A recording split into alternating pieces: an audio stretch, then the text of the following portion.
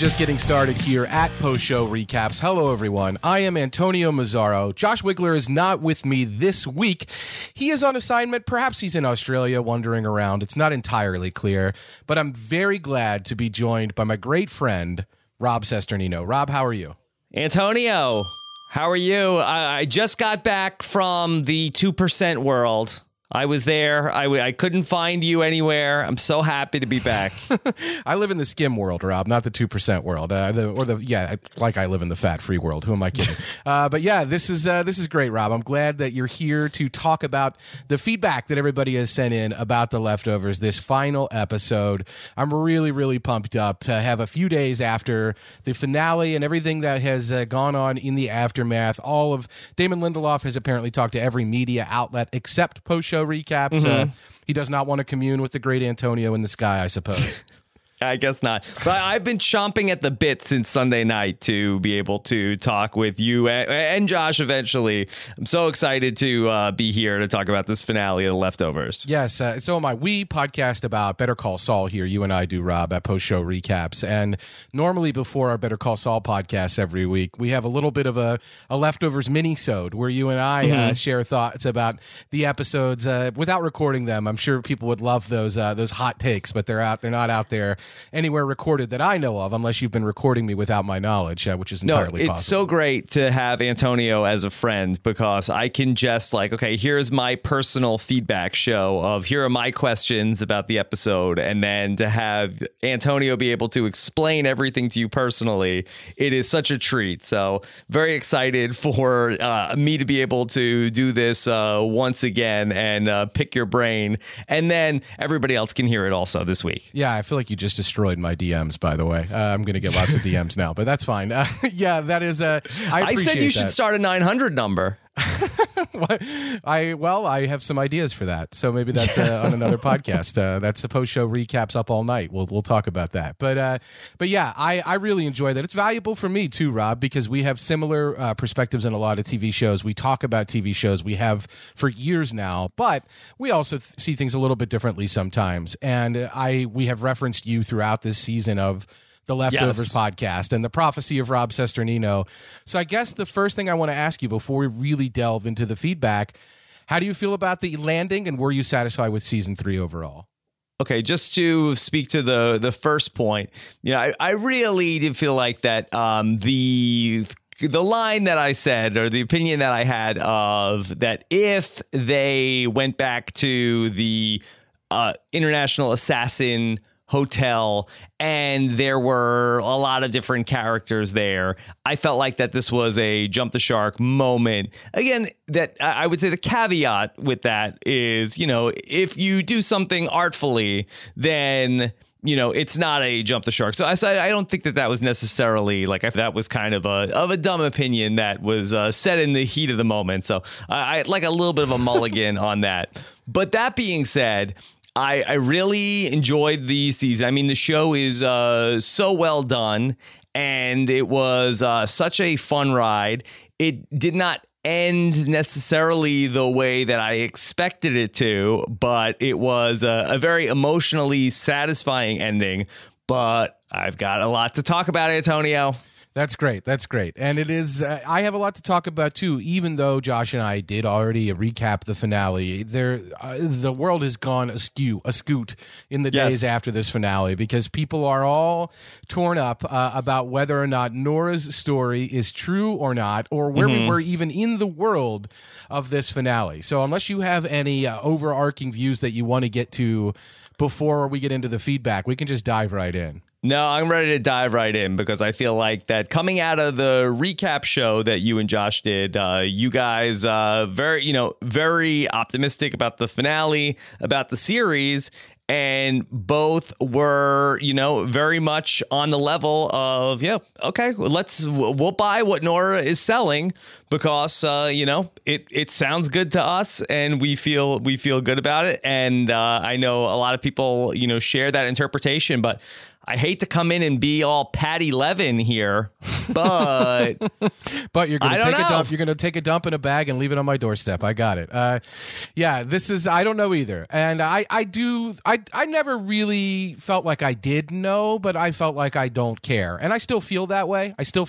But I do think there is a lot of interesting mileage in both possibilities, and the idea that she might have created this story for one reason or another, and we'll talk about the why, of course, that she might have done that, or that if she's telling the truth, what are the implications or ramifications of a world where this is happening? Let me dive right in. This one is from Homer Brannon 1, and Homer says, I think Nora lied. Her story has too many holes. If our world lost 2% of the population, then the alternative world lost 98%. The world couldn't even function. So she had the scientist build another machine, but she had him build it in Australia, or she came through in North America and decided to go back to Australia for no reason. And why would he build that for her in the first place? Why not mass produce it and start sending everyone back? I don't know. As I type this, I can think of plenty of counter arguments. Guess that's what makes the finale so good. Ambiguity works sometimes. And for the record, I love the Lost finale, so maybe that shreds my credibility. We don't need to get too much into the Lost world, Rob, but what do you think about some of the points that Homer's making here? Okay, so just to get this out of the way up front, and you touched on this in your lead up to the question, whether she went through to the 2% world, whether she got out of the machine, whether the machine didn't work, whatever the reason was, I do agree that all roads do take us back to the same place of that there is this very long hiatus between the Nora and Kevin love story. And I think that Kevin, who says, why wouldn't I believe you? I'm here. That it doesn't matter to him. He doesn't care either way, whether she went or whether she was living in Australia this whole time. So both ways end up in this, emotionally satisfying ending. So let me just get that out of the way. But I am very much of the belief that I don't think that Nora went through to the other side. I think that we could really, if we start to examine this story, and I hope that people aren't going to be upset with me where it's like, hey, this is a great finale and you're ruining it for me by really nitpicking every little thing and examining it, where I do think that sort of the message of the show is if you can just let things be, let the mystery be, that's how you'll be happy. Right. If you could just sort of like say, it doesn't matter how this worked. It was fine. Just live with that. But I'm not necessarily a happy person, Antonio. That's not, I can't let anything just be.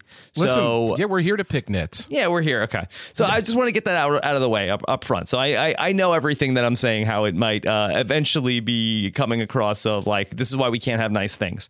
That being said, Nora's story of that she, got there to Australia, chartered a boat to go all the way back to New York. She like hid in the bushes. She saw her family. She's like, oh wait, I should just go. They don't need me. So let me, either go look up the doctor, who I guess probably was back in Australia. I don't know how she's like getting around in this world where she has no money.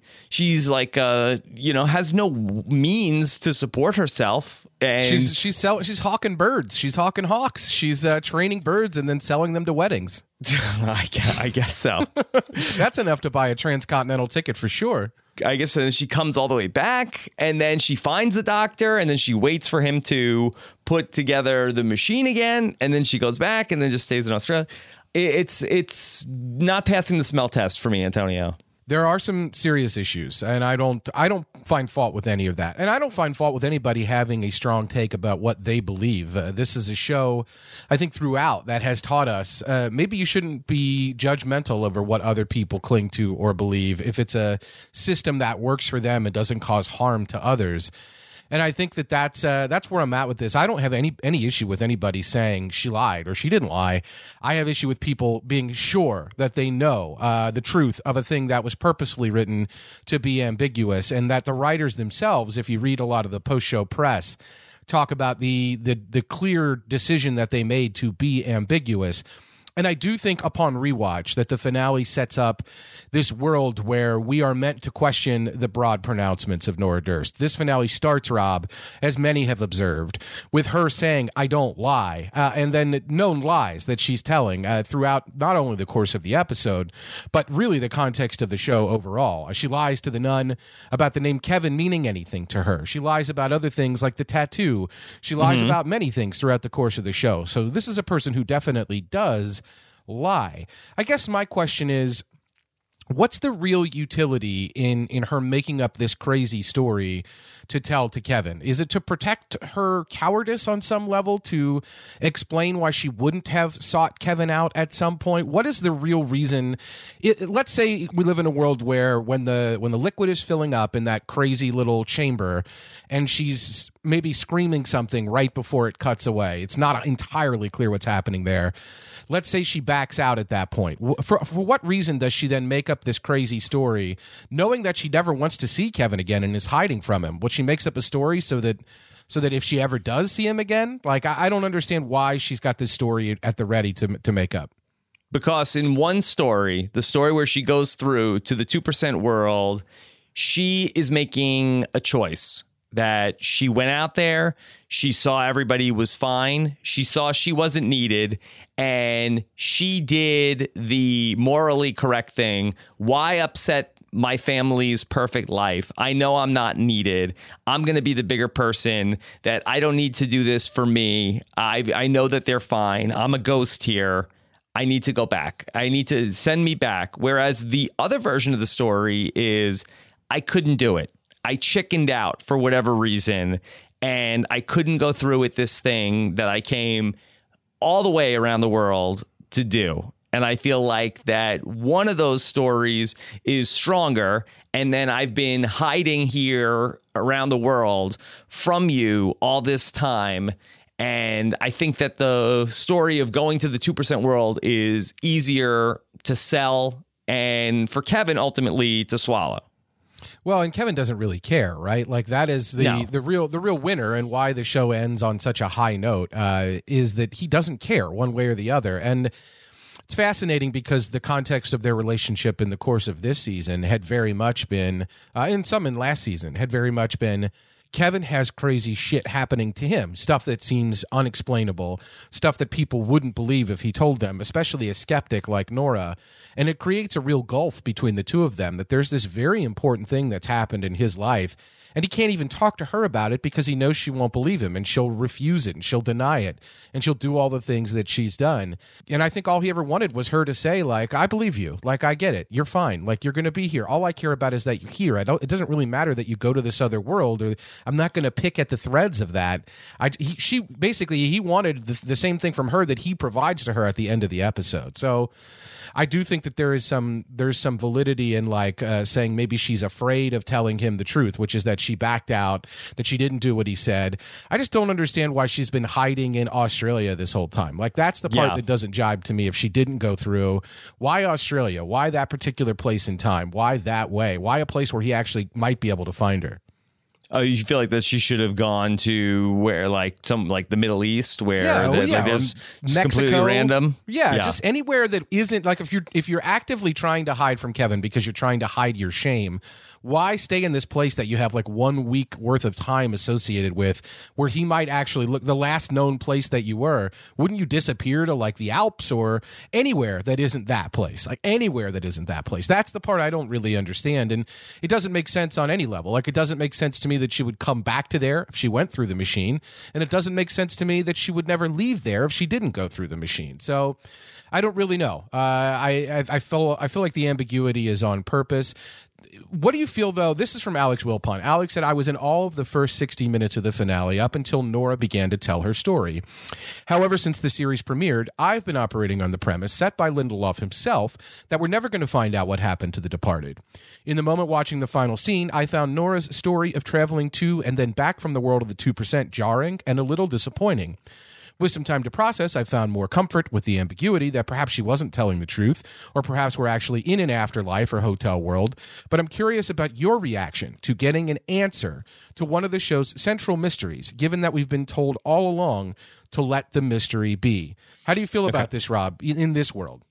This is another great question here from Alex, and two things on this. One, I kind of thought that they were in some sort of hotel world alternate reality through most of the episode, and that was mostly by the reappearance of Lori in the storyline, which I hope we get a chance to talk about today, because I'm still that's the one area of the finale that I really was unhappy with, that we ended up getting some sort of a resolution. But I don't believe, based on everything I've heard from in interviews with Damon Lindelof, I don't believe that that's the case at all. I believe this is supposed to be, as the episode presents it, just the later time of whatever the original Leftovers timeline was. But I would tell you, Alex, that I don't believe that we got the answer to what happened to the 2%, because, Antonio, you said that you don't think people can walk away from this finale with any sort of definitive proof that Nora lied. But what if I told you that I feel like I do have the definitive proof that Nora lied? Show your work. I can't wait to hear this. Let's hear Exhibit A. So I rewatched the finale this morning because I knew we were going to come on and do this show. And, paying particularly close attention to the scenes where Nora is getting into the machine, and you see, as you guys pointed out, again, excellent work there by Carrie Coon, the bravest woman in the world, and she is getting into that machine, and as she's getting into the machine, she's seeing flashbacks of like what happened with her kids as she's getting into the machine. And then as she begins to, at the end of the episode, tell Kevin the story of what happened to her, and she's getting into the machines, and twice during that story, we get flashbacks to what actually happened. We saw her getting into the machine. We saw a flashback to the moment of her screaming that we saw. But then when she tells the story of the 2% world, no further flashbacks are given, Antonio. No further flashbacks. Is that proof she lied? To me, we're seeing the flashback again, unless you want to argue that, well, no, that was a stylistic choice because they had footage from that and they would have had to go and shoot new footage. But why would we get flashbacks to one part of the story, the part of the story that we saw, but not get flashbacks to other parts of it? And we've seen this stylistic device used, when other people are talking about things on the Leftovers, where we get like sort of a quick, no sounds flashback to what they're talking about. But at the point where she talks about the 2% world, those flashbacks stop. If there were no flashbacks in the story, I would say, that the story, sounds good. I feel like we could argue it both ways. But why would we get flashbacks to only part of the story, the part of the story that we can prove? Yeah, that's why, because it's the part that we saw, and that's the part that we saw. We don't see flashbacks to things that we've never seen, typically. Those are hallucinations or some other thing. This is a flashback to something we experience with the character. You mentioned those other moments when Kevin's thinking about Patty Levin, or he's thinking about the hotel world, and we see him doing those things in real time, not in the universe of the hotel. We're seeing moments that we as an audience saw on screen, and we're being reminded that he's thinking about these things, much the way that we see Nora thinking about her kids as she walks up to the machine. And it is a stylistic choice. I think you make a great observation. Here at Post Show Recaps, we do a lot of the reading, so you don't have to. Many of you in the audience may have done this. But, Damon, this was a great debate in the actual stylistic choice of the way the episode was created. And the debate was between Damon Lindelof and Tom Perlotta, the original writer of the novel and basically the co-head writer, the co-creator of this show, someone who's been in from the beginning and someone who has a heavy voice in the room. And Tom said, we can't see it. I don't want us to see it. This world is based around a lot of ambiguity and not a lot of clarity. And our show is based around people telling stories that you have to lend some credence to or not. There is a lot of that goes on throughout the course of all of The Leftovers. And so this fits into that realm of a show they created where they don't want to provide clarity. And I think the issue is ultimately, and this goes to Alex's question, they have stated from the beginning that they don't want to definitively answer that question about what happened to the departed or where did they go or what caused the departure and all of that. And we still don't have an answer for what caused this thing, but we maybe, if Nora's story is to believe, have an answer for how it happened.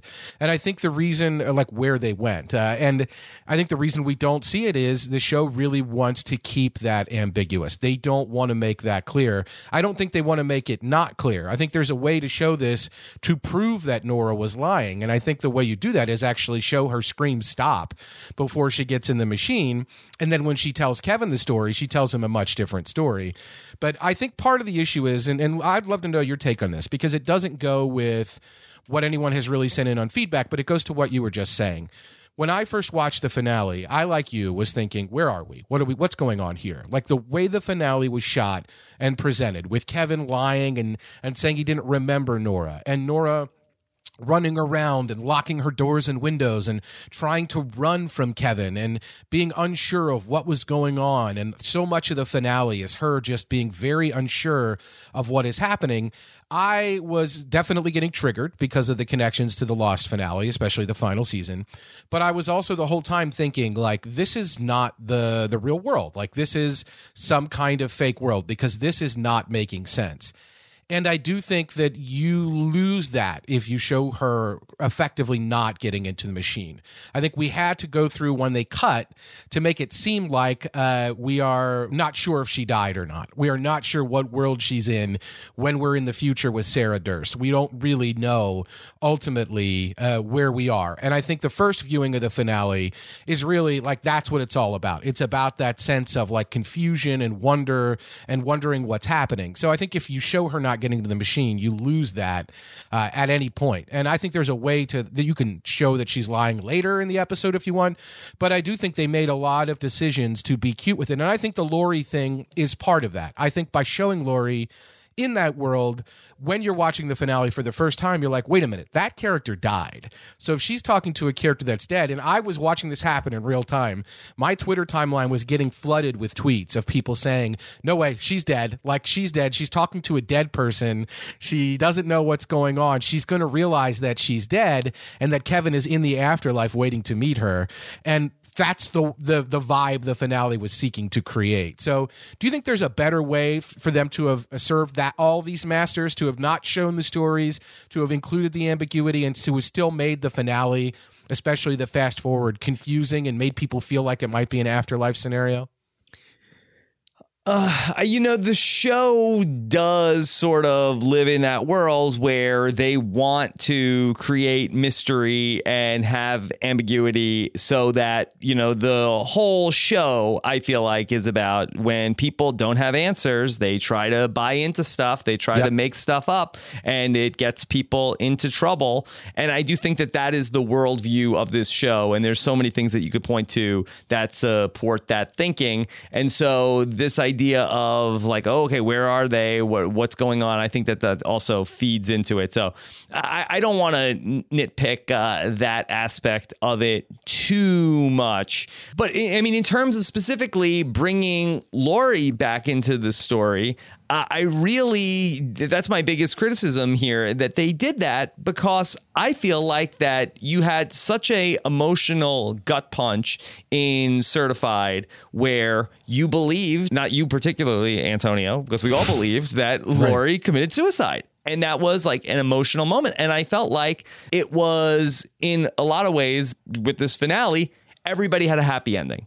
And this show, I don't believe ever was that, or was supposed to be that, of a happy ending for everybody. Even Kevin Sr., still alive and kicking at 91. Sitting on a roof somewhere. Yeah. And yes, Matt died, but he had he went out the way that he wanted to. And so there was sort of like a happy ending even around Matt's death. And for every character that we know of in the story, everybody that we know of that made it to this point, they're all doing great.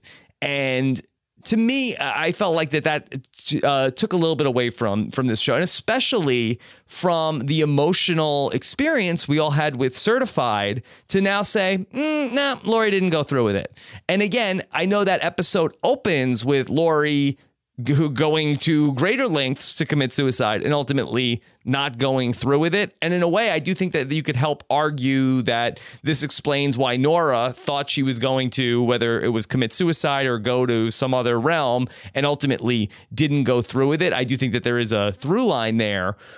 But to me, I just felt like it was a little bit of an emotional cheat to not have had Lori commit suicide after we were given all the information pointing to that she was going to kill herself. And it was such an emotional, earned episode.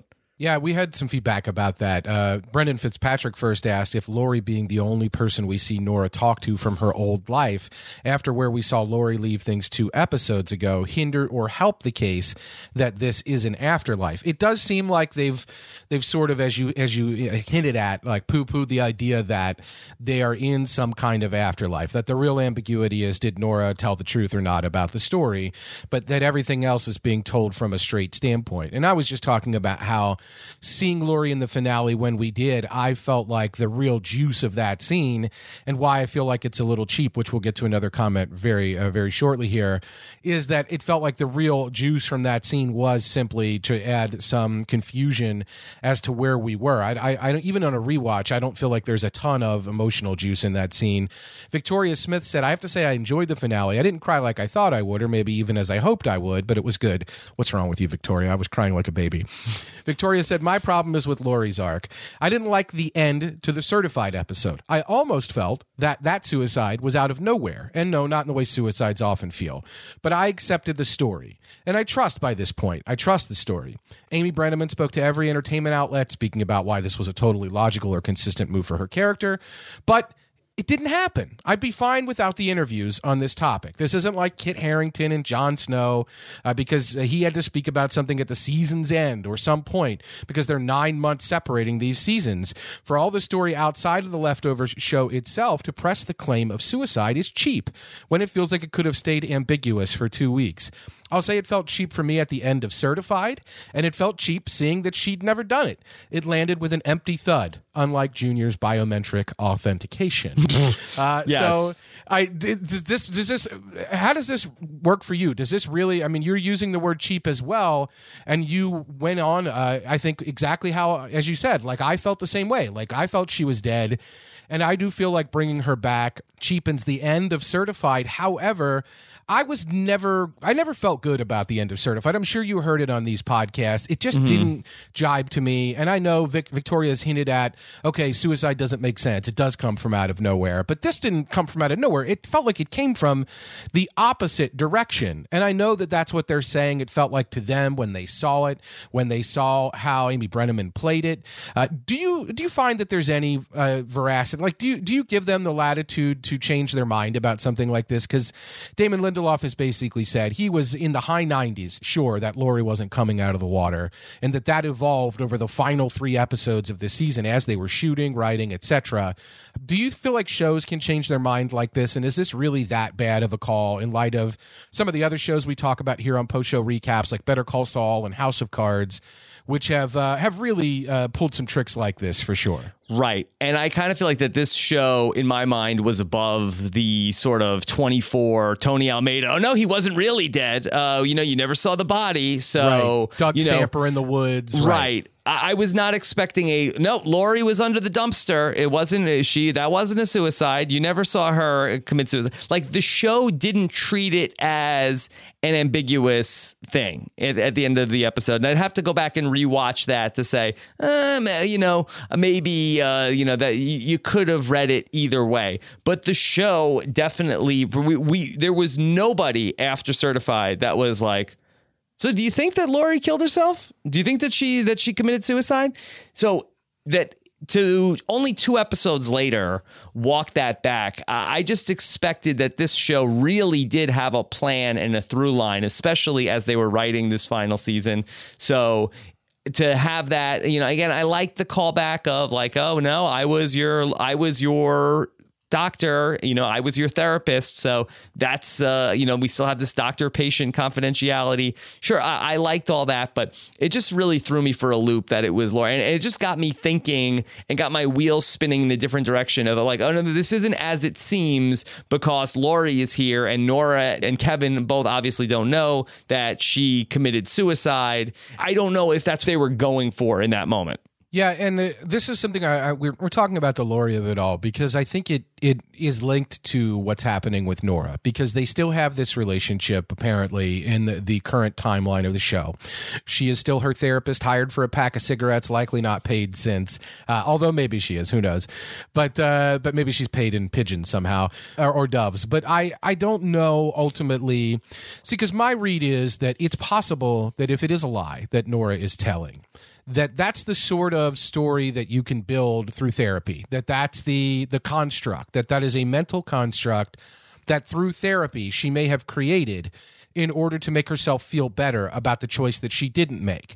In other words, take on face value that she doesn't go through the machine and she has second thoughts because she doesn't want to die. Like that's the reason that she doesn't go through the machine, that she ultimately is scared by the scenario and that maybe the scientist had it right all along and she bails and she calls out and they stop the process and she doesn't go through and she's ashamed because she can't go through with one thing, but she's ashamed because she can't complete the other thing. Like she's in the in-between where she can't go be with her kids because she's too scared to do it or too scared to try it, but she also can't live in this world because she can't move on from the kids. And I do feel like that is the story that is told in this finale episode in Microcosm. When she goes up the hill, takes on the beads from the goat and does all that stuff, she gets to a point where she's going to be able to move on. But it seems to me like a fundamental piece of that, if you are in therapy or have a therapist, is for them to say, listen, you made the right call. Like if you would have gone through there, think of what would have happened. You would have entered a world where none of us were and only they were. And that world would have been dark. It would have been problematic. There would have been less people. Think of all the things that would have happened in that world and your family would have moved on. And then again, this is a scenario where Lori, as the therapist, is bringing something to the table that is personal to her because she went and joined a cult. She went and did a thing, right? She did a thing that was her pursuing what she thought was right. And she put her life on the line and jeopardized the lives of others. And other people did, in fact, die because of what she did. And she's been struggling with a lot of that.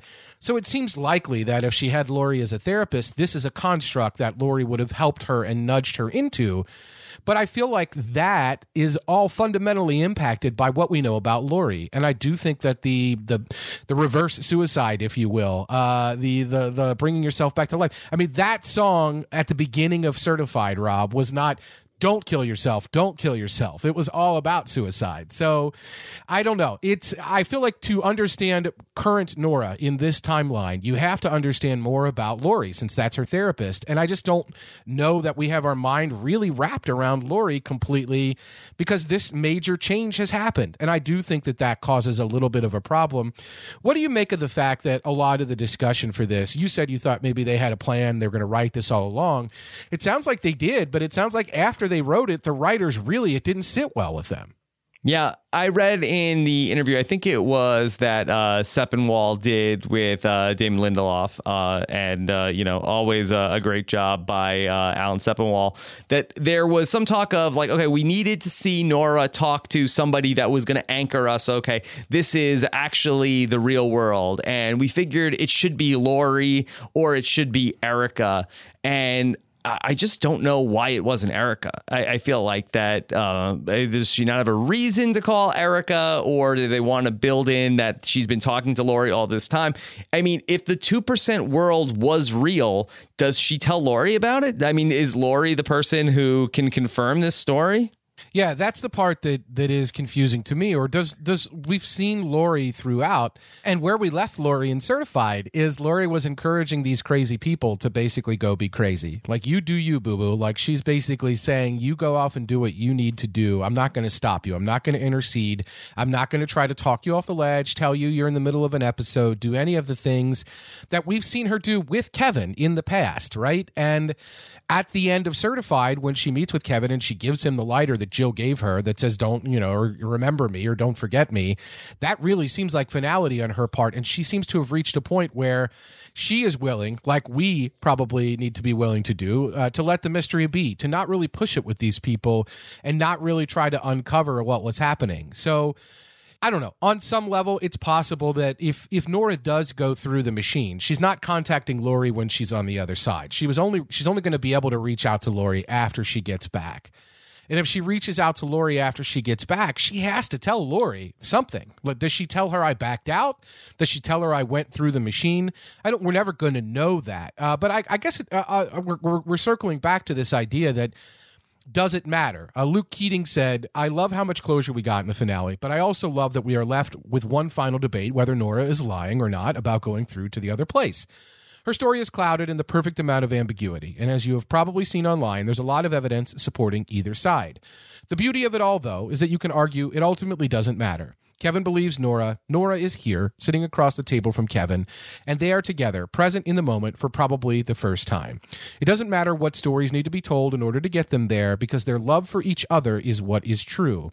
So, is that ultimately what your take? Like, how hung up are you, Rob, on whether she was lying or not? Where are you personally with everything? I'm not hung up on that. We've touched on this, but either way, it's the same thing. The show ends on sort of like this love story between Kevin and Nora. I mean, it's a shame that they kind of wasted like 25 years when they could have just been together this whole time and been happy. But, we don't need to focus on the negative. I really do feel like that the show, in a lot of ways also, and especially in, reading through what Damon Lindelof had to say about this after the fact, that anything mysterious from the 28 episodes of The Leftovers, we can chalk up to not being mysterious. That anything that we thought we might believe, there could have been something supernatural, and I'm including the 2% world in this. The International Assassin Hotel, I believe that we can sort of pull together. It's just a figment of Kevin's imagination somewhere like deep in his subconscious, that he is maybe like some sort of hallucination. I think that almost any single thing that we sort of got caught up in, like, what does this mean? What is this? Is Kevin actually this? I think that, no, nothing was anything. And so I don't mean to interrupt, but this is a really interesting point. And we had a great comment from Trent C about this. And Trent C gets at to the point where Trent is basically saying that what bothered Trent about the story was the return trip. Wouldn't there be a huge influx of people trying to get back? And would these people really be happy with 98% of their friends and relatives gone, etc.? But getting to the general point, Trent said, when a show pulls a Lost or Sopranos with an ambiguous ending, it becomes frustrating. I think you can only be ambiguous to a point, and then something is owed to the viewers. My only disappointment with the series as a result was the last episode. It seemed like everything that preceded the finale became unimportant, when really some, if not all of the previous events in the series were monumental and life-altering to the characters. I don't think you can wipe that particular slate clean just to say, well, we're here now. Who cares how we got here? How do you feel about this? Does the ambiguity of the ending rob you of anything, or do you need one of these to be true? I don't need it to be true. I'm just saying that this is an emotionally satisfying ending in terms of these characters. But what I do feel like that the thing that this show will ultimately share with Lost is that upon rewatch, there's a lot of little things that they dangle in front of us along the way that we say, oh, wait, but that doesn't, I mean, that never added up what they did. But I think what the show sort of like lives in this worldview of, you are interpreting meaning from that. That was just something that happened. Maybe there's some explanation to it. You're assigning it meaning. We're not assigning it meaning. But I do think that the show kind of did assign meaning to certain things along the way. But they're saying, no, you just interpreted it that way. That was, there's a logical explanation for everything that happened on the show. You're just implying that there is like some sort of like fate or supernatural thing that ended up happening to this point. These people are happy. They got to where they needed to be. That just leave it alone. Yeah, and season 2 and 3 are in a different plane in that regard, right? Because season 1 doesn't have as much of that. There is the stuff with Kevin Sr. and him hearing voices, and they said this and they said that. And there is the stuff with Holy Wayne, whether he's a fraud, whether he's not, who knows what's going on there. But Ghost Patty Levin doesn't reemerge. She shows up at the end of season 1, but she doesn't really reemerge as this thing that's a problem until season 2. So I think we really lean into that supernatural stuff in season 2. In season 1, it doesn't have as much value. But we had Alex Coons suggest after the 7th episode of this season, after Kevin blows up the mythological world, that was the show on a meta level, saying we're blowing up our mythology. What is real or not in that world, what that world represents to the show, it doesn't matter because it got nuked. It got blown up. And so as we approach into the finale, we're going to approach a world where that stuff is not on the table anymore. Yeah, I mean, they did basically wipe the slate clean. I mean, any sort of meaning that we were taking away from the International Assassin, and again, those were great hours of television that we enjoyed watching, but I don't know if there's any other way you can view that, as it was just basically a dream that Kevin ultimately had. And in the interviews that Damon Lindelof has done, I believe it was Alan Sepinwall that asked him, like, well, how was Kevin Sr. able to communicate with Kevin? And he sort of said, well, you know, in Aboriginal culture, you know, that they believe in sort of like, you know, you can enter some sort of like a meditational spiritual plane. And that's how it was going to. So just like shooting down this idea that this was some sort of like alternate reality or some sort of, you know, afterlife type setup. So anything that Kevin experienced in the International Assassin world was all just in his mind. I don't know how they ever explained the immortality of Kevin. I guess they could just say that, no, like when he got shot, it didn't really hit anything. And, you know, for whatever reason, he can hold his breath for a really long time when he drank the poison, or he's just a remarkable specimen in so many different ways, Kevin Garvey. But there's any of the magic of this world, anything supernatural, I think you just have to explain away. Nothing was supernatural the whole time. Nothing was supernatural the whole time. I'm not sure about that. Like if the show, and I feel like the show has taken on a different turn when they bring in Reza Aslan with season 2, and they really lean into the religious elements of this. So, which is season 1, you know, you're talking about the micro world where you're looking at the world of of Mapleton, New York, and you're looking at how this small town was impacted by the departure. There are no miracles in Miracle, Antonio. You're also seeing I'm John Murphy now. I'm old John Murphy. Yeah, nice glasses. That concerns me that you're John Murphy. I'm not going to ever meet you in the animal quarantine room. That's just something I'm not going to do. But yeah, I don't know. I just I think season 1 is really different, as I was saying, and I think season 2 goes into a different realm, and that's fine. But I think that once they go into that different realm, they change the overture, the mission statement, the song, "Let the Mystery Be." That's how they kick off every episode of season 2. And I think season 2 is very much about the search for meaning, as you've been talking about, the way we create these constructs when we don't know, and that we need some sort of viable explanation for the things we can't explain, and why that's so much more prominent in a world where the departure occurs, or in a world like Miracle, Texas, where no one is taken. And so I feel like that has been the central thrust of the show, especially since season 2, that we've been focusing on this thing where if we don't have an answer, we're going to look to create an answer. And I think it's so meta and so wonderful that the finale is asking, basically, it tasks us with doing that, or it leaves us in a position where we are going to do that. And of course, I've noticed throughout the context of the feedback, the thing that bothers me, and it's not bothered me when you're doing it, I'm loving it on this podcast, but people saying they're sure. They know. They're sure that Nora is lying. They're positive. Nora, it's not I think or I feel. It's I know. And I don't think I think the point is I think you can never know. And that is ultimately, I'm more interested not in people being so convinced or trying to convince me or anyone else that the departure didn't, it happened the way Nora is explaining, and that Nora found that out, that Nora went through and came back. I'm less interested in facts that prove or disprove that.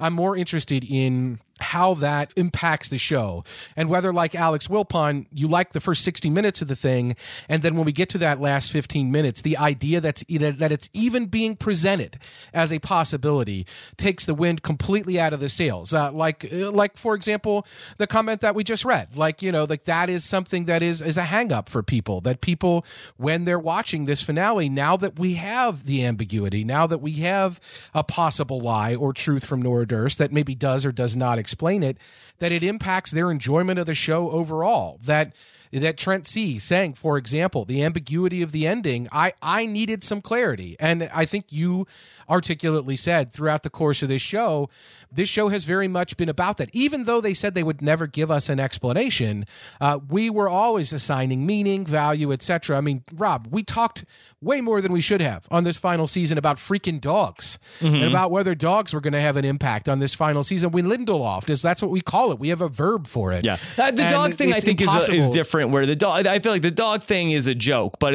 like the Book of Kevin thing, which was really presented and sort of like, is Kevin Garvey this Christ-like figure?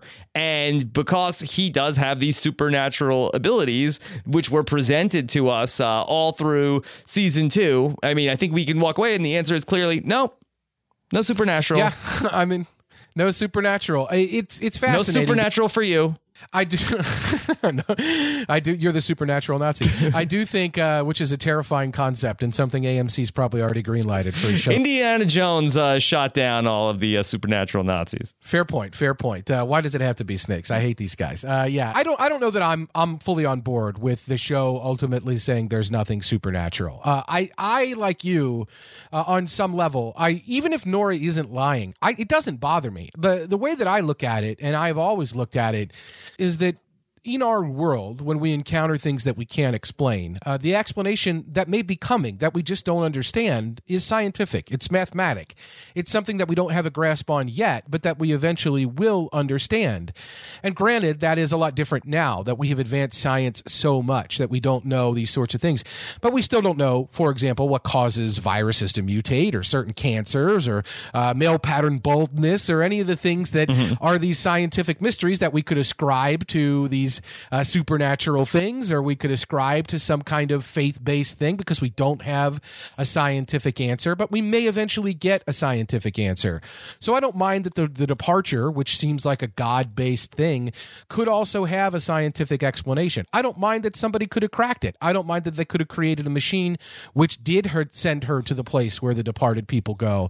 That part of the story doesn't bother me, but I'm wondering, does it bother you? Does it bother you that the show has taken a stance in your mind which seems to say there is no supernatural? Bother is the wrong word, because I feel like that I'm coming off as too negative. I think that I'm a skeptic, but I don't think that I'm, that this was a wonderful show, that we talked about the Sopranos finale and the Lost finale. And I think that of those three, I think that this is far and away the best of those. The Sopranos finale really didn't sit great with me. And in a lot of ways, I do feel like that, Antonio, remember that like 20,000 word essay that people wrote, is Tony dead? Is Tony alive? Oh, yeah. The communion with the onion rings. Right. I do think that this Nora, did she lie? Did she not lie? I do feel like that this has like similar tones to this, but this was a much more emotionally satisfying closure. And I do feel like that when you make the parallels of this to Lost, that the finale of Lost, and Lost spoilers here, I think does confirm there was supernatural things in this world. And I think that we say, well, that was so stupid. That, many people were unsatisfied with sort of getting that closure. So I do feel like that what they did try to do was to split the baby, even much like Nora. We're going to say like, sure, I'll split the baby, whatever. I don't care. Let me go through. And sort of, you can sort of like have your cake and eat it too here. But just from where I'm standing, I don't believe that you can have that read about there being some sort of a other supernatural element to everything that went on and still have everything make sense that was presented to us. You sort of have to just explain everything otherworldly away. What do you think about the meta aspect of that as regards to Nora's story? And this is from Alex Jankovic, a.k.a. user Jankinator, who sent us great feedback all season long. Alex says, Inevitably, one of the most talked about parts of the finale is Nora's story about the other side. Is her story accurate? Is she lying? Is she delusional? There's evidence to support both sides, as well as some thoughts from Lindelof, all of which I'm sure you'll cover, but I have a different take. Does Nora's story about the other side even matter?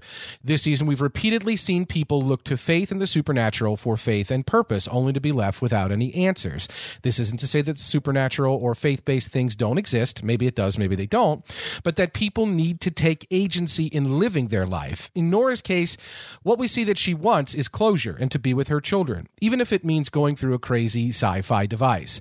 Whether or not Nora went through and realized she didn't belong to those on the other side, or if she yelled stop right before the machine was activated and stayed on this side, she came to the same conclusion. Nora had built up in her head what she thought she wanted, what she thought would make her happy. Instead of focusing on the here and now, she came up with this crazy goal, rather than accepting her loss, much like Matt in episode 5, coming up with a crazy plan instead of accepting reality, or Kevin's mission in the hotel in episode 7. In the end, Nora does not find closure, but she does find happiness by accepting the loss of her children and by working on a relationship with Kevin. And so I'm wondering if you see us similarly situated as to what Alex observes as he thinks Nora is situated, which is that we are not accepting the fact that we're not getting our supernatural answers, and we have to deal with that. We don't get the closure on any angle of that, but we can move on and just focus on what is at hand and focus on taking agency with the parts of it that we can explain, with the Kevin and Nora. Do you think that the Nora supernatural stuff is too inextricably linked, that the Kevin supernatural stuff is too inextricably linked for us to be able to move on and find closure, or is this still going to be something that I'm concerned? I know you don't want to come off as a hater. I'm interested to know if Nora can move on, even without getting the closure, and if Nora can find happiness. Is that the message of this show for us as viewers and for us in life in general, that you're not going to get these answers? You can chalk it up to being supernatural. You can say supernatural is not real, but you need to find happiness with what's in front of you. Right. I mean, if you want to enjoy this show, which I very much do, you have to be Kevin Garvey at the end of the show. You have to say, of course I believe you. I'm here. I made it to the end of this show. This feels emotionally satisfying. I'm not going to go back. I really believe if you did do a rewatch of this show, there'd be at least a half a dozen things that you just walk away from. Well, there's no way that this makes sense or is explained or you would just you'd make yourself crazy if you ever attempted to do that. I think you just have to say crazy white fella thinking. Yeah, this feels good. This feels emotionally satisfying. It's ending on what a seemingly happy ending. And I just have to walk away from this as being happy with it. And again, I feel like that the meta thing there that Nora's experiencing and that we're experiencing as viewers, I think is the message of the show in many respects, that life is going to present you with things that are inexplicable, that you're going to feel like Matt, you're going to feel like Senior, you're going to feel like Junior, you're going to feel like Nora Durst, you're going to feel like Lori Garvey, you're going to feel like John, you're going to feel like all the characters that have these moments that you can align yourself emotionally with, whether you were somebody that was impacted by suicide or loss or anything like that, or you feel like you screwed up a big thing. Like, you're going to have to find the happiness in the moments, and you're not always going to be able to answer or get closure on everything. And I think that's what the message of the show is in general. That's certainly the message that the show presents throughout the course of the finale. I completely concur with you. One of the things that was fascinating to me about the beginning of this season is I had just rewatched seasons 1 and 2. Yeah. And what my memory of season 1 is that Kevin Sr., the stuff with Kevin Sr. is annoying, and it's going to be annoying because it is on the lost level of like mysteries that aren't going to be answered, like the National Geographic and like all this random stuff with Kevin Sr. He's crazy. He's a crazy person, and we know that he's a crazy person. We saw him not being a crazy person. The departure didn't tap him into the God voice or anything like that. Like, he's just nuts. And the concern I would have is that there's no way for the show to make that matter, to make any of that relevant, if if you rewatch. And we got to the beginning of season 3, and I found myself completely incorrect. That the idea that Kevin Garvey Jr. was actually potentially a savior, that there was some sort of potential messianic concern, or there was a possibility of him being connected to this thing, then I was like, holy cow, I got to go back and rewatch all of those conversations with Senior, because maybe he really is tapped in or was tapped into the idea that Junior was special, and that now that we're presenting and putting on full display the possibility that Junior was special, all of that stuff actually matters now. And I'm impressed with the show finding a way to make all the garbage that is just seemingly nonsense mystery stuff in season 1 actually have a merit to it. And now, as you're pointing out, that we get to the end, and Kevinism, there's no answer on it. It's not clear. It doesn't ultimately matter in the course of the story. The book of Kevin doesn't matter. Right. The flashback or flash forwards with Kevin or the nun asking about Kevin, they're in no way related to Kevin becoming a religious figure or Kevinism spreading. It's all about the micro.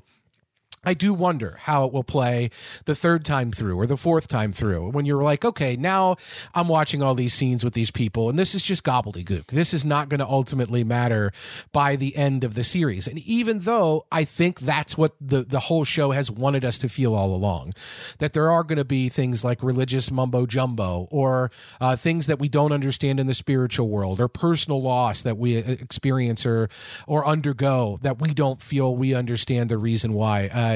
That it ultimately doesn't matter if you're able to find happiness in the here and now. I'm here now. I believe this to be true because I'm here. I have to progress, and I'm not going to dwell on things in the past or get hung up on them. That I do feel is the ultimate message of the show. So I think mission accomplished on that level, but it does feel like some portion of the audience is going to be tuned in for the mysteries. And I think what Trent's comment was about feeling a little bit let down by that ambiguity in light of the fact that there had been some investment in these mysteries, it's not the same as Lost. In that same interview that Sepinwall did with Lindelof, Lindelof points out that Lost was this. There's so many episodes of Lost. There's over 100 episodes.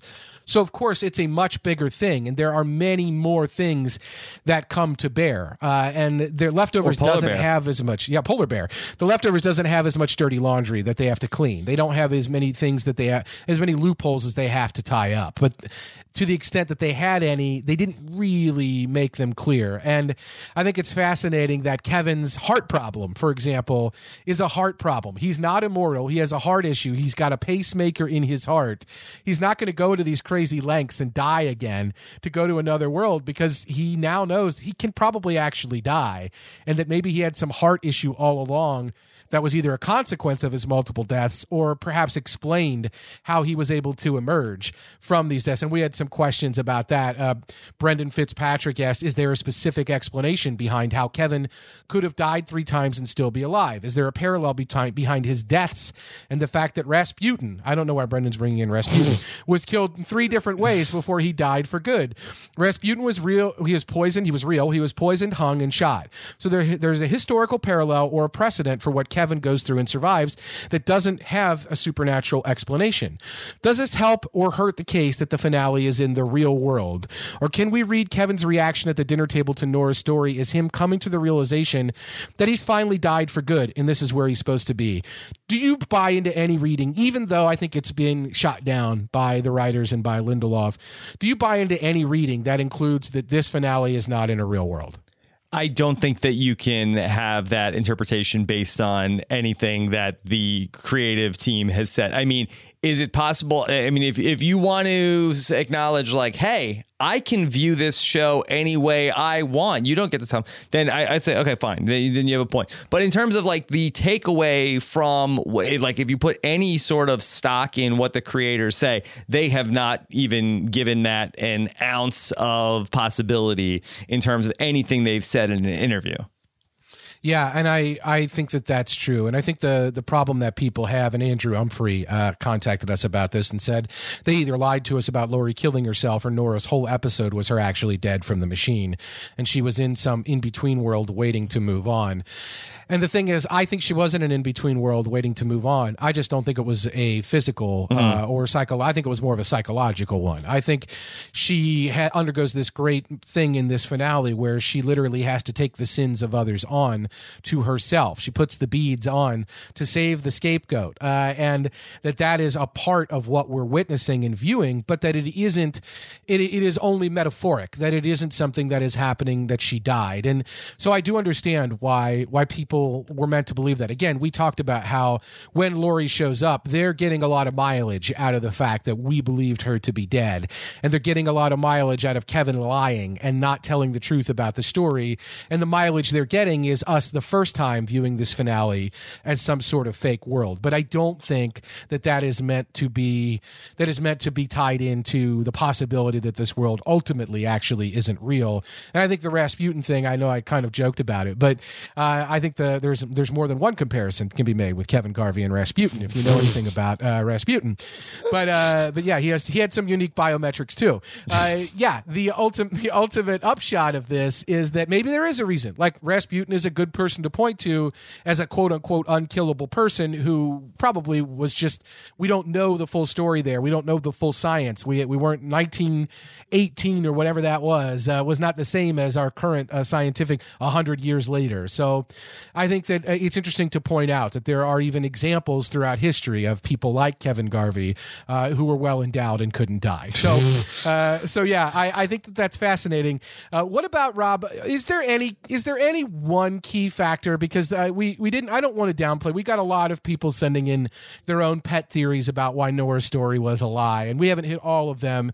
But is there any one element of it that is truly dispositive to you, other than the fact that we didn't see it with the stylistic choice, with the flashback? Is there any one detail, like the fact that the guy, why didn't he just make a machine, or why did she go back to Australia? What's the one big sticking point for you? Okay, for me, just because I've spent a lot of time thinking about the 2% world and how it worked. And so I guess so in this scenario, all right, we have the actual universe, which is like really big, not like it's not Earth, not just Earth. So the entire universe had some sort of mitosis where it ended up sort of like splitting into two, and just on this one planet, and then maybe on planets all over the in the entire universe, this also happened with the 2%. Don't you dare bring aliens into this, Rob. I'm going to get triggered like I did with Fargo. I'm not going to talk about what's going on the other worlds, Antonio. Okay, but then people like in their clothes,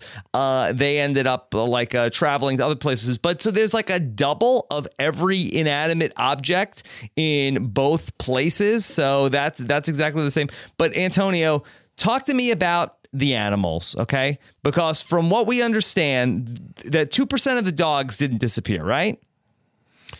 Yeah, we heard some animals disappeared, because wasn't the chicken that Kevin Sr. talked about, Tony or whatever, wasn't that chicken part of a group that Tony was the only one that didn't disappear, that there were some animals that were lost there? So did the wildlife also disappear? Like, did 2% of the bees disappear?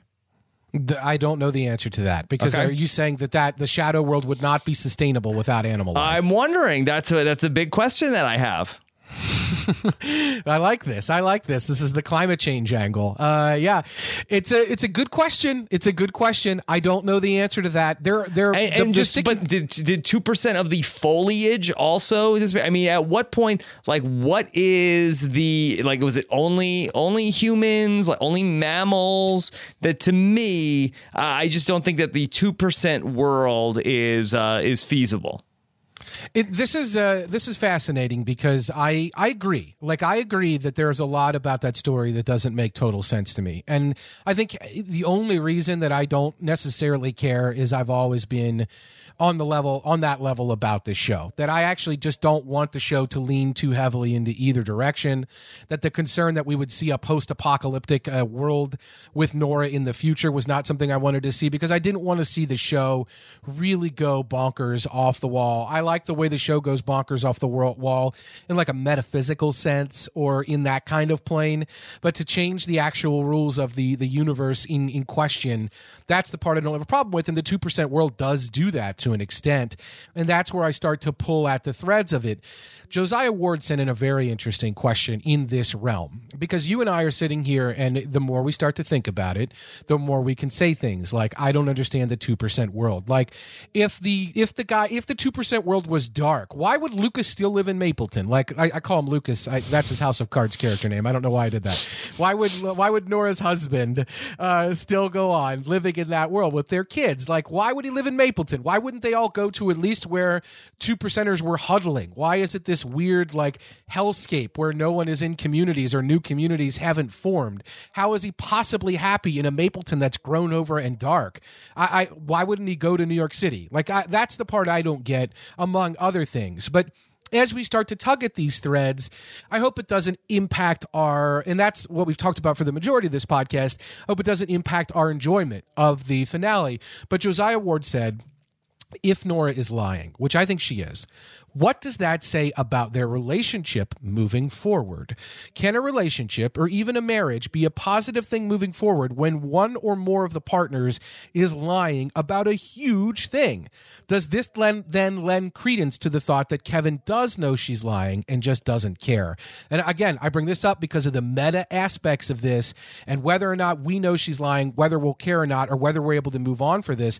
What do you think it says about their relationship and their ability to move on if she is lying? Isn't Kevin at some point, Rob, going to start to tug at these same threads? I mean, it's certainly possible that Nora Durst, much like Kevin Garvey, had her own psychotic break. I mean, I think that you certainly could say Nora Durst, she went into the machine, or she thought she went into the machine. She thought she had this experience. She came out, they left her for dead somewhere. She woke up thinking that I've been through, this Wizard of Oz type thing where it's like, oh my God, I went through this whole thing and you were there and you were there and you were there. And now I'm back. Thank God. And then she can go on with her life. I mean, it's certainly possible that Nora Durst ended up thinking she had this experience. I don't believe that that's the case. I don't think that it's our place to say whether Kevin and Nora can have a functional relationship if Nora is choosing to lie to Kevin about this one thing. If he wants to be with her and he loves her and all he wants in this life is to be with her, what the hell does he care if she wants to cling to this story? Like, it's like, you know what? I've wanted to be with you for the last 30 years, but if you're going to tell me this, whole cockamamie story, I got to leave. I got to go on and do something else with the rest of my days. Yeah, and it's the meta part of that's interesting to me, because I completely agree with you about what you're saying in terms of Kevin. But are we not Kevin as viewers? Like, shouldn't we be Kevin as viewers? Is the show expecting us to be Kevin as viewers? Is the show taking that for granted? And that's the part I'm concerned about, is if we live in a world where Nora did lie, or if we live in a world where she told the truth, when we as viewers, as Trent C. in the comment, and as we've talked about with nuking a lot of the mythology and you believing that ultimately the show is saying, no, it's 100%. Like, are we able to be Kevin at this point? Are we going to be too hung up on the threads? And that's the part that I'm most interested in. I just don't think you can. I don't think you can enjoy the show and get hung up on the threads. And it's just in terms of Kevin Garvey, in terms of the International Assassin Hotel, I mean, it's my opinion that didn't happen either. He didn't go anywhere. Patty Levin's ghost wasn't following him around. All of that was, as Laurie said to him, you were on a psychotic break. The same guy who thought he saw Evie and he tried to chase her around Australia. I think that was the show trying to say, like, no, this is what's really going on with this guy. He's actually lost his mind along the way. And, he's a nice man, but he believes things, or he thinks he sees things. And, this sort of psychotic break or this hallucination that he ends up having when he has these near-death experiences, I don't think he's traveling anywhere or going to another realm. He's just sort of like having visions in his own brain and hallucinations when he's out like that. And they have given him some clarity on things, but it's real to him. I mean, who are we to say that it didn't actually happen if he believes it? Nora shouldn't take that away from him if he believes that's something he actually went and did. Yeah, and the psychotic break part of that is certainly an interesting angle, that they could be potentially more similar than they are different, and that I think you're right on some level. And I think the part that I'm most compelled by is the third visit, I should say, to Kevin's in-between world, and how that really, and you and I haven't talked about this, but how that really seemed to ultimately confirm that Kevin was manifesting a lot of it, that he very conveniently saw all the people he needed to see in that world in a unique way, that it was all very connected at this point in time, not to helping Patty Levin or moving on from Patty, but that it was actually very much connected to his own brain and his own psyche, such that he manifested a twin of himself, who, by the way, had a heart problem. And ultimately it was much more of a Kevin thing, that Patty Levin only even showed up in that story because he spoke her name and said, Patty Levin, like, that's my Secretary of Defense. And so this is in that realm, the third time through, a much more personal, less I got stuck in this hotel where other people's lives are also in between, like Neil, like whoever was smuggling that heart around, like everything that was going on there when Mary got her balloons, and all of that this is a world where other people like Virgil, who are dead, are there as well. And if they drink the water, they'll stay. And if they don't, they won't. It seemed much different that when we finally ended up in a point where it was really all about what was going on inside Kevin's head. Yeah. And, that it was real to him, but I mean, I don't believe that it's the official worldview of the show that, this is actually a metaphysical place that he went to.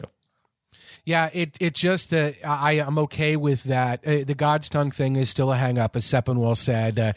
Kevin never saw what Christopher Sunday actually looked like, as far as I know. Kevin Sr. could have described him to him, but that part is not 100% clear to me either.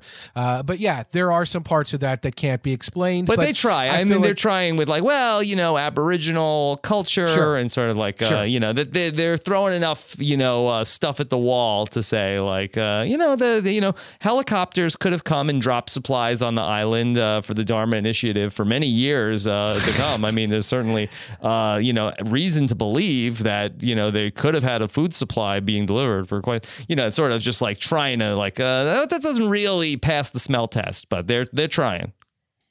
So this is that's interesting because you're saying it doesn't matter if they believe it, and so the psychotic break Nora is and Kevin, good. Yeah, Nora and Kevin. And this psychotic break is a good example of how Nora could believe that her story happened and have it not actually happened. Of course, if she pulled the plug and said, no, stop, in the machine, and she knows she didn't go in the machine, then that's something different entirely. That's her actually creating and manifesting a lie in order for some cover-up. And we had a question from John Santucci that talks about how John ultimately is of the mind that Nora did back out of the machine. John points out the show dropping several hints, the main thing being the fact that Nora almost shouts right before we see her being engulfed in the liquid. Probably that would have caused them to stop this, and that because Matt and the scientists could hear her, they would have stopped that. And that Lori and her near suicides and calling the machine a suicide machine could mean that Nora backed out as well. But John uncovers something that I think we've teased at a little bit here today, but we haven't really fully delved into. John says, if Nora didn't go through the machine, then what or who do you think her elaborate tale of her journey to the other side was actually for? And John says, I have a suspicion that the elaborate tales by unreliable leftovers narrators were the things they told themselves to cover up their character flaws and deep psychic pain and weren't the literal truth. We've just talked about that with Kevin and Kevin's world, but in a world where Nora isn't psychotic and where this is actually just a lie, it's not something that she experienced, it's a lie that she told to cover something up. Who is the story for and why? Before I answer that question, can I just touch on the first part about whether or not Nora ended up bailing out of the machine? Please do. I believe that is what she did. And I think another thing that points to this is we see the scientists that she talks throughout season 3, the women that she stalks, they interview her and they conclude she's not right for this. And at other times they say, basically, I forget exactly what but they cast doubt on her. This isn't what you want. We don't believe you. We don't Right, believe yeah. you. We don't believe you. Right. She's like, absolutely. What are you talking about? Like, this is what I want to do. Stop telling me that I don't want this. There was something about her, something in her profile that made them say, nope, this is going to be a dead end with her. Don't go through with this. She forces them to do it. And I do believe that ultimately, whatever their research told them about who was a good profile for this, I think that they were right, that she was not going to be a person who was going to be able to go through with this. And that's why that they put up such a resistance to letting her go through the machine. Makes a lot of sense. That goo is probably pretty expensive with the metal flakes. $20K to do it. Yeah, $20K to do it. But so the second part of that, though, is that, okay, so if you accept that she didn't go through with it and we're not in psychotic breakland with Nora Durst, that she affirmatively backed out and chose to back out and knows that she backed out, why the elaborate story? Who is that for? I think it was more for Kevin than for herself. I just think that it was more to put him at ease. I had reason for staying here. My life was fine. I was content with everything that happened. And I didn't just abandon you, go try to, make you think I was dead or in some other plane, and then just be like, raising pigeons in Australia for the last 25 years when we could have been together. That she felt like she bailed, she never got her closure. She went to do the thing. She went to see her kids. It didn't happen. She saw her kids, and ultimately it didn't happen the way she wanted it to. Right. So she goes and gets this machine created. It makes some sense. Do you think she would have come up with that on the spot then, or do you buy into my theory that if she is lying, that this is some product of therapy, that this is probably something she's talked out with Lori, and part of the reason we don't know is it's doctor-patient privileged. It's interesting.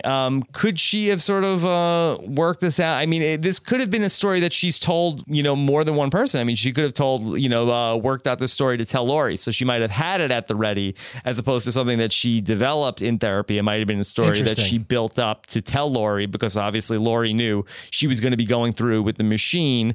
So, I think that might have been an embarrassing conversation to call Lori and say, I didn't do it. I got out, Well, it fits really entirely with Nora Durst as a character that would happen, because one of the things that she's always done is lie to cover up vulnerability and not told the truth and been honest about vulnerability. Right. That's the thing that she's always covered up. And that's the thing that the brilliance of Carrie Coon's real performance in this show throughout are those moments when the facade drops, when the rock thrower is gone, when the truth teller is not in the room, when she very meekly to Erica, for example, just says, hi. And she's unable to complete thoughts and sentences when she's so vulnerable. And that's the part that she's hiding from people. And so, yeah, that's the part that scientists probably recognize, right? Like that they recognize that there was this vulnerability to her that was not really her true nature, that the facade that she was presenting to them wasn't real. Yeah. So it tracks. It tracks that she would make up that story to cover up the guilt of not actually going through with it and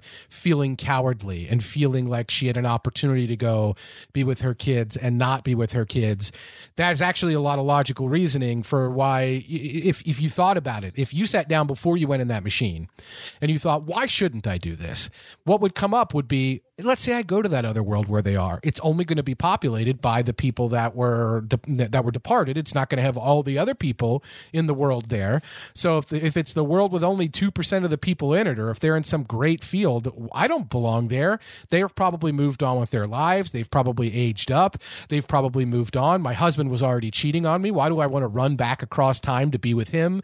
And you have to also keep in mind, this is a Nora Durst who, we saw this season, she went back to visit one of her other children, right? Mm-hmm. She went back to visit Lily, and she went to talk to Lily. And I don't know if then later on she realized that was a really bad idea and that it was causing problems for her and Lily. There is that scene where she talks about how she didn't even know who I was. She didn't recognize me. That's interesting. I didn't tie those two things together. That's a good call. Yeah, I mean, so that is, sometimes I find these things while I'm talking, a lot of the time, Rob. Yeah. I swear to God. No, but that's really good. Yeah, I mean, so I need to work in a job where I could just talk and come up with things while I'm talking. Yeah. That's my best work. No, because it's really a smart point, because it's either A, it illustrates what Nora does when she's in that situation, or B, provides sort of like the springboard for her to creatively write this other story about seeing her actual kids. or a trampoline, I guess, in this case. Yeah, and that makes a lot of sense because she's experienced this thing where she got past that. She got past the Lily element of that by realizing I don't belong in that person's life anymore. And that I had a moment with them. That moment was gone. I don't belong there anymore. Whatever is going on with Lily's life, it isn't my life now. And I do think that is that could potentially be part of a world where when she thinks about why she shouldn't get in the machine, she shouldn't do it. I don't think that if you buy that she calls stop on it, I don't think that was what she was contemplating in that moment. If she calls stop at all, I think she calls stop because she was scared. Oh, yeah. And I think the difficult thing for Nora Durst has always been being willing to admit fear and cowardice. You know, I think that's a huge note for that character. I think one of the fascinating elements of this, though, is that Nora Durst doesn't exist without Carrie Coon. And we had a message from R. Philly, our great friend R. Philly, and he points out Lindelof spoke extensively in his interviews about how his intentions of whether Nora was telling the truth when he wrote the script is almost irrelevant now that Carrie Coon has played the scene with her own intention in mind. He said they never discussed it. And as of now, he feels she is the best person to judge the veracity of Nora's story. I don't care if you guys think it's true or false, but what do you think about the writer's intention versus actors in general? What do you think about this, Rob, that the fundamental, whether it's true or not, rests not in the writing or in the decision of the show, but in the actual performance and in Carrie Coon? I think that's just a nice thing that people who are the showrunners say about the actors on the show. I mean, in the interview with Alan Sepinwall, he asked Damon Lindelof, do you know if Nora was telling the truth or not? And he said 100%. So don't try to sell me. Well, actually, I have no idea. It really is Carrie Coon who's the ultimate decider of this show. We left it up to her. So who knows? Well, what's fascinating about that is in those same discussions that Lindelof is having, he is saying that Laurie's performance in the suicide boat, the way she looked when she was riding off in the dawn of the 7-year anniversary on that boat, the look on her face, the way she played her half of the conversation with Jill and Tommy, all influenced their decision to not have Laurie be dead, and that it was the actress and her own inability to come to grips with. It doesn't sound like, and I don't want to criticize, but it sounds like it's difficult to work on some level on the final season of The Leftovers. I'd love to because the interviews that Josh had an interview on The Hollywood Reporter with Liv Tyler, and Liv Tyler was basically saying, look, I have no clue. I could never really wrap my head around Meg to begin with, and I have no clue why she was there in episode 7. I was really just playing it straightforward. I had no secondary agenda. I don't know what I was doing on this show. Yeah. And Laurie Garvey herself, Amy Brenneman, talked about how she did not agree with the suicide when she read it. She was like, I don't get this. This is not how I've been playing this character. I don't feel like this is organic. I don't feel like this is a place she would have gotten to. And it took a lot of hemming and hawing for them to convince her that she was going to commit suicide, that the actor herself didn't feel like it was earned and that it didn't belong. And so it was her performance that replicated that. But to me, that almost makes it sound like the actor is calling an audible of the show. And I just feel like, again, that's like, I think they changed their mind of what they wanted to do. And they say like, oh no, Amy Brenneman's her performance. It was so fantastic. That's we knew we had to change it after we saw that. So again, it's sort of like, having and I know nothing and I'm wrong about everything all the time. But to me, that's what it sounds like, where, they're sort of like, justifying a creative change and giving a compliment to, and a well-earned compliment to the actor. Yeah, I think that's a huge part of it. There is a third example, which is interesting in this, is that the Laurie, Kevin, Nora of it all. If you buy Nora's story that she's back and this is the world that they live in and she's been hiding from Kevin this whole time and talking to Laurie this whole time, then Laurie comes off a little bit questionable in terms of her holding out for her privilege. And it's a little bit wrapped up with the idea that Nora summarizes, don't be mad at her. She's my therapist. She's not allowed to tell. But put yourself in Laurie's shoes. Kevin Garvey is going to Australia 2 weeks every year, right, and walking around like a madman with a picture of somebody claiming she's still alive, and this is like the big thing in his life.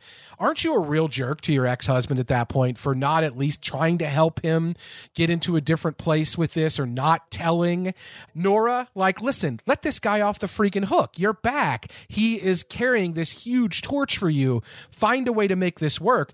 And apparently there was a line that was cut out of the finale where Kevin Garvey was saying, I don't tell anyone where I'm going every year. Like, I tell them I'm mountain climbing or fishing or some stupid shit, and then I go back.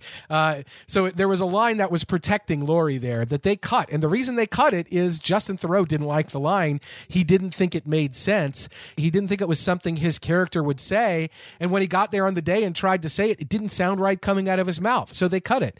So there is an example of, at least according to what Lindelof is saying, of an actor and the actor's performance fundamentally impacting how the story is told and how the characters come across in the story as a result of that line not really fitting with what the actor wanted to say. So I do think it's possible.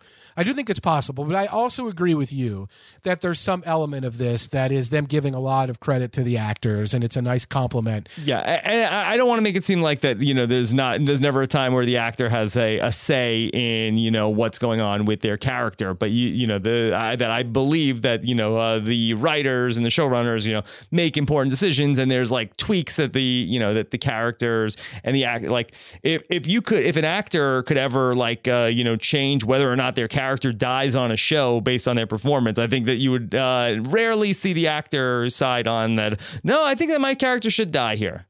Yeah, that's true.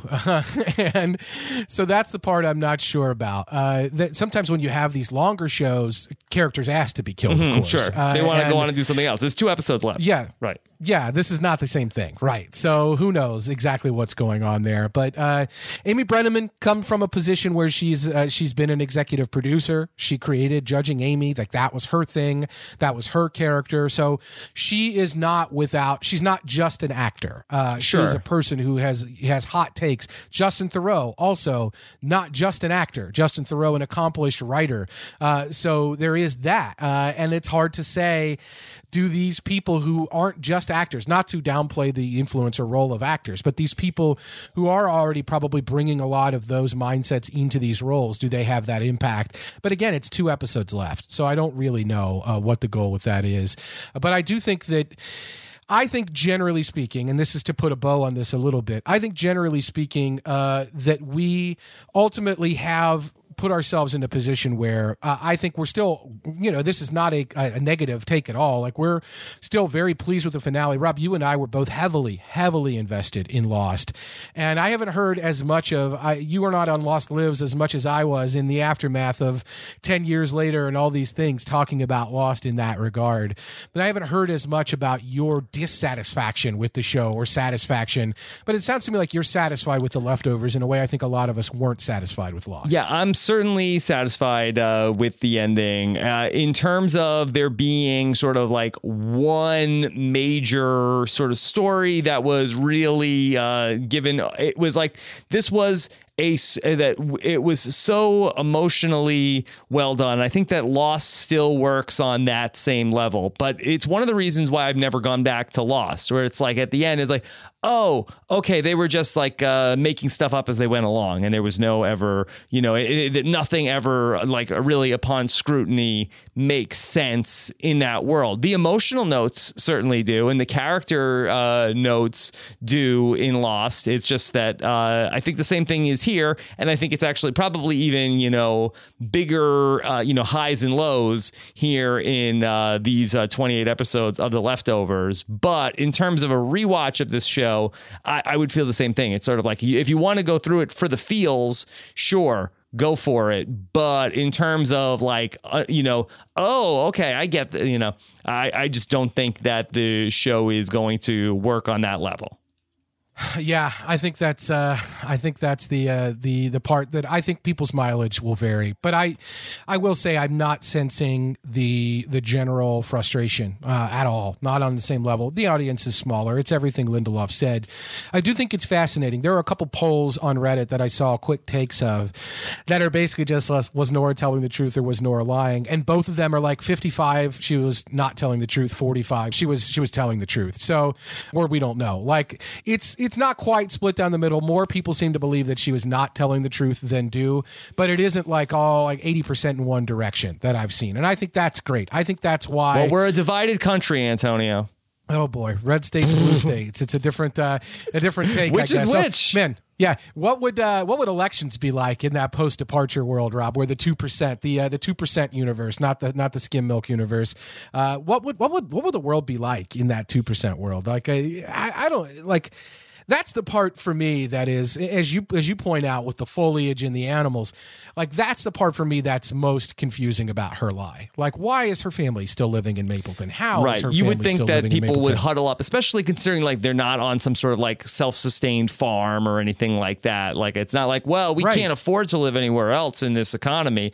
You would think like that you could basically like go, set up wherever. Why not go to one of these mansions? I mean, who's policing this? Kevin's gone. Right. And yeah, exactly. Like Kevin's gone.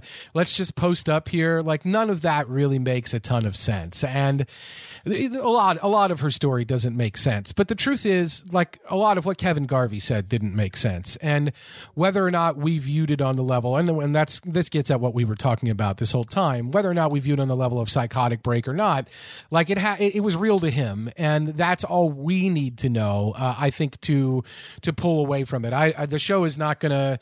It's not going to change how the show existed if it was true or not. Ultimately, like we never really got some firm confirmation on that. So I think that I like how it is. But that's the problem that I have with the 2% world is the more I think about Gotta let the mystery be, Antonio. Don't think about it too much. That's what I'm saying. Okay. That's what I'm saying. This was good. And just walk away. Yeah, so much of this is meta. Don't look back. So we're here now. Like that's what matters. And I love that. I love that it's I can understand why that might be too cute for certain people, but I love that aspect of it, that we don't need to pull at the threads of Nora's story in order to know whether we enjoyed the finale or not, or whether we're in a position where we can move on in happiness and be satisfied with where they're going. And I think that's a key part of that. But moving on from that, Rob, let's get into some quick hits. Let's get into some hot takes or some other takes unrelated to what we've talked about so far. What do you have? What are some of your quick hits or hot takes that you want to hit before we move on? Quick hits. This is classic Rob stuff coming up. I believe that Nora actually was living in a dystopian future. Something terrible has happened, Antonio. What has happened, Rob? Why does Nora live in a house like she's from the Millerite era? That what is going on? There's not one futuristic piece of technology here at Nora's place 30 years down the road. Furthermore, did you take a look at that payphone, Antonio? I feel like that you'd be hard-pressed to find that payphone today. What is going on in the year? I mean, what are we at, 2040 here? Somewhere like that, yeah. And did you catch Lori Garvey's flip phone? What has happened, Antonio? This is a good question, Rob. Yeah, they weren't no flying cars. Kevin didn't take a flying car to Australia. I mean, there was no drone out there looking for Nora out there combing Australia. I mean, that wedding was looked pretty low rent to me. I'm very concerned about the health of the world at whatever year this is going on in, whether 2035, 2040. That's a good question. Like this, and maybe that's Australia, but that doesn't explain the flip phone. I like the idea that Nora was living off the grid because she and technology have never been bae. Mm-hmm. Like that is something that has not really jived with her in the course of this season. And maybe like the machine was the ultimate piece of tech. And once she had to back out or went through with that, she was like, I'm done with technology. So she appears to be living off the grid. But that payphone, so I love that. That payphone. There was a coin slot and credit card slot on that payphone. The DJ was at the wedding. There were lights everywhere. It wasn't fully post-apocalyptic. Maybe this is just what Australia is like, Rob. We need some of our Australian listeners to check in and let us know, are these payphones a common thing in the verdant areas outside of Melbourne? But Lori Garvey wasn't taking the call on some like contact lens phone. No, she wasn't. This isn't the Black Mirror world. Yeah. So who knows? Something's going on there. Something weird is going on there. Good observation. Okay. Good observation. You got a quick hit? I have a quick hit. My quick hit is I actually want to talk a little bit about the sin beads. Nora takes the sin beads off of the scapegoat, and she essentially, like a messiah, she is the Messiah story. It's the book of Nora. She takes the sin beads onto herself. She walks back home. And where does she put them in her house, Rob, when she gets back? Where? Right on top of a paper towel holder. And the last time we saw Nora Durst with paper towels, or the key time we saw Nora Durst with paper towels, was when the departure occurred. And her kids had spilled some juice. She turned around to get the paper towels. And when she turned back, no family left. So is there any significance to her taking on the sins of the wedding party, saving the goat, being the savior, taking it back home, and then putting those sins and those scapegoat sins right on top of that paper towel holder, which surely has symbolic meaning for her? Right. Does she forgive herself in that moment for everything? It's a good question. Like, is that what she ultimately needed in order for her to be able to move on with Kevin? Was that the moment where she was able to put everything behind her, to take the sins from someone else, to take them on? She refuses the beads when she first gets to the wedding. She won't wear them, not even knowing that they're sin beads. Keeping in mind that the way that where this episode centers itself, the groom says there's a difference between a sin and a mistake. A mistake is just effing up, which is, of course, what Kevin says to himself about what they did with Nora. A sin is when you know something is wrong and you do it anyway. Mm-hmm. And that would have to be Nora, whether or not she went through the machine or not, continuing to hide out and lie to Kevin about being alive. That's the wrong thing to do, especially if you know that he's looking for you. Hiding out is wrong.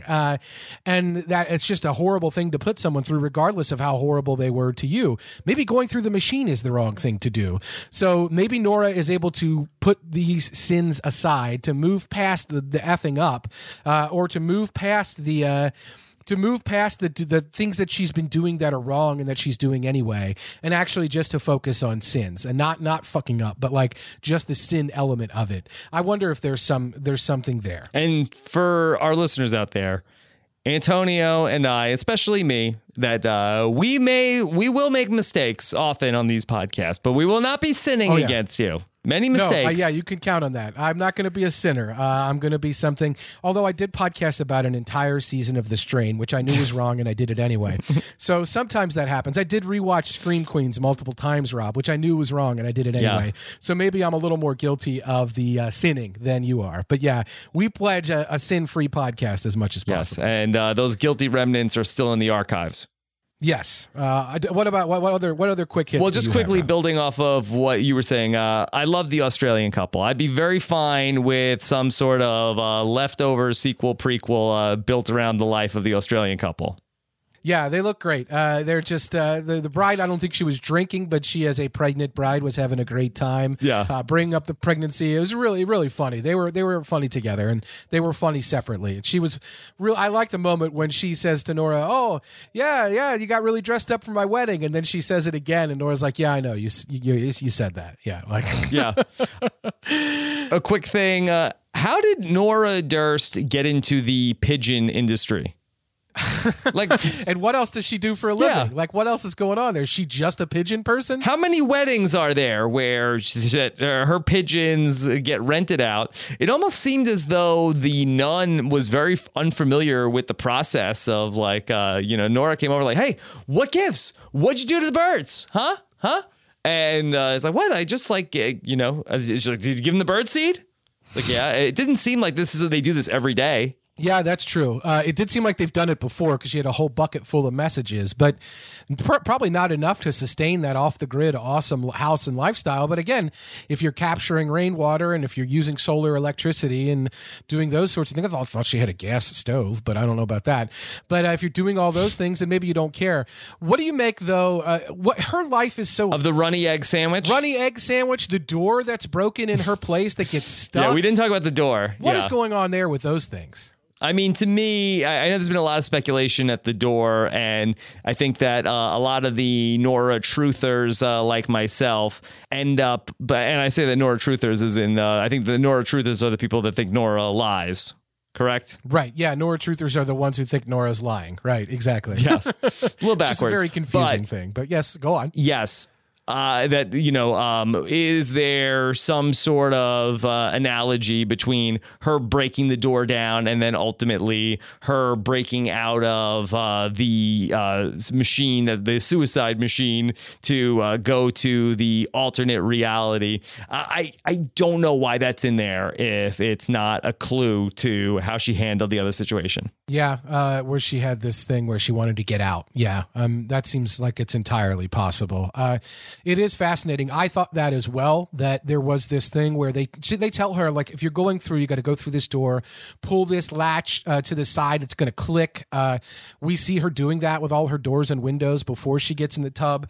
She does it in such a scary way. I thought, oh my gosh, is there something supernatural that she's scared of? Like, what's happening here? And then it was just also she could get a bath. Like, I don't know. There was, I think, some intentional connective tissue there. Speaking of intentional connective tissue, I wanted to know, I knew that there were a lot of things going on in this episode about lying. We had the stuff Nora lying at the beginning. We had the nun lying about sleeping with the guy. We had all these things happening.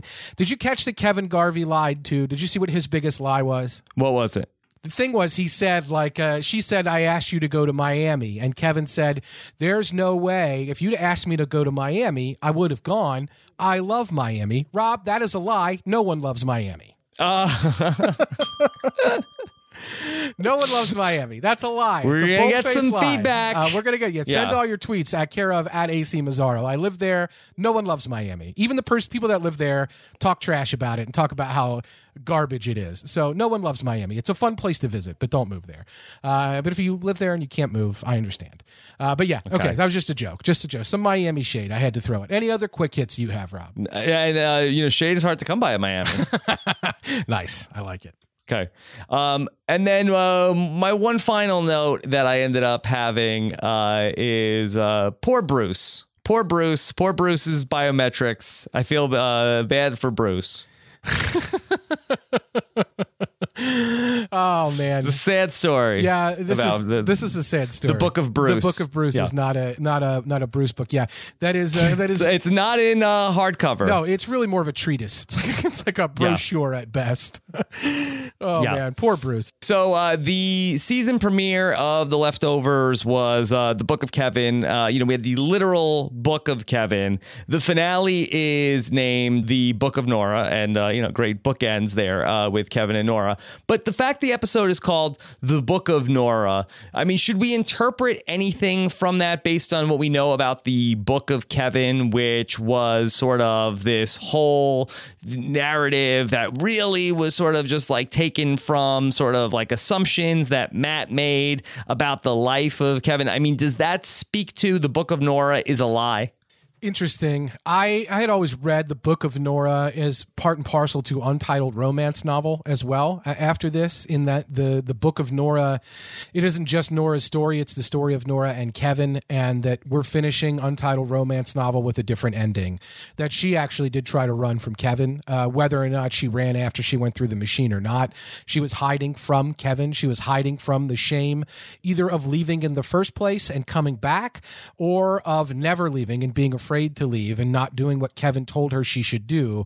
But either way, she was the one fleeing from Kevin. That the ending of the Untitled romance novel was very much about her and not necessarily about him. And now we have a different ending. The different ending of the Book of Nora is now that the doves come back, and that the messages of love do come back at the end, and that they are together. They aren't apart. He's not sailing off in a boat. He is actually with her, and that the Book of Nora is complete. So I think the bookend on that is like the Book of Kevin was a huge wedge between them. It drove them apart. It was an issue that ultimately the burning of the Book of Kevin was part of their huge fight. And that was the Kevinism itself, and the ability to believe that or not believe it was this wedge between them. And that the Book of Nora and her story, the ending is different, and that the ending is all that matters. And the ending is we're together. And I think that that's fascinating because the Book of Kevin is inextricably linked with the Book of Nora, yet the Book of Nora departs and divides and goes in a different direction, and it ends differently. If you're talking about biblical texts, not all of those biblical books, even the ones that tell the same stories, are the same. They contain different details. Some don't even contain key stories that we remember as like the key Bible story. They're not in every gospel. So I think these books can be different and have the same ending. The ending being, this is what is ultimately the key takeaway. These individual stories, these parables, they might not make it into every book. And the things that you're so hung up on is there's no way that happened. They might not be in every part of the story. But the ultimate takeaway, the thing that matters most about the message of Jesus or Christ or whatever you want to call it in this realm, is the same. It's the same takeaway, and that's the key thing. And I think the ending of the Book of Nora is so much better than the ending of the Book of Kevin. I like that the stories are connected, but that they're different, and that the ending is actually different. All right. Well, Antonio, this was so much fun. Thank you for having me on to talk through all these things that were kicking around in my head these last couple days after the finale. Yeah, I'm thrilled to talk to you about it. I like that your perspective is slightly different. Josh and I are like Stockholm Syndrome with each other in some ways. Like we've just created this world where we believe certain things to be true, maybe as a group, two-man groupthink that's going on. And I like having the outside perspective of somebody that isn't talking with us throughout, and I always really, really value talking to you about shows like this because you're better than us, yet one of us, Rob. You're on a different plane. No. Well, you're on a different plane.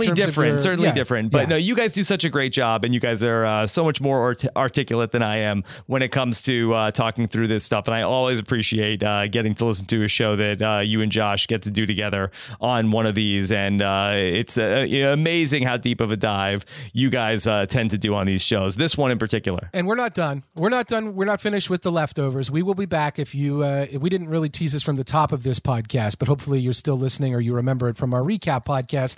Josh and I will return. If you send in feedback and we didn't get to it on this particular podcast, we will probably get to that. There is still time. You can send in your feedback for us. You can send to leftovers@postshowrecaps.com to send email directly. You can also go to postshowrecaps.com/feedback.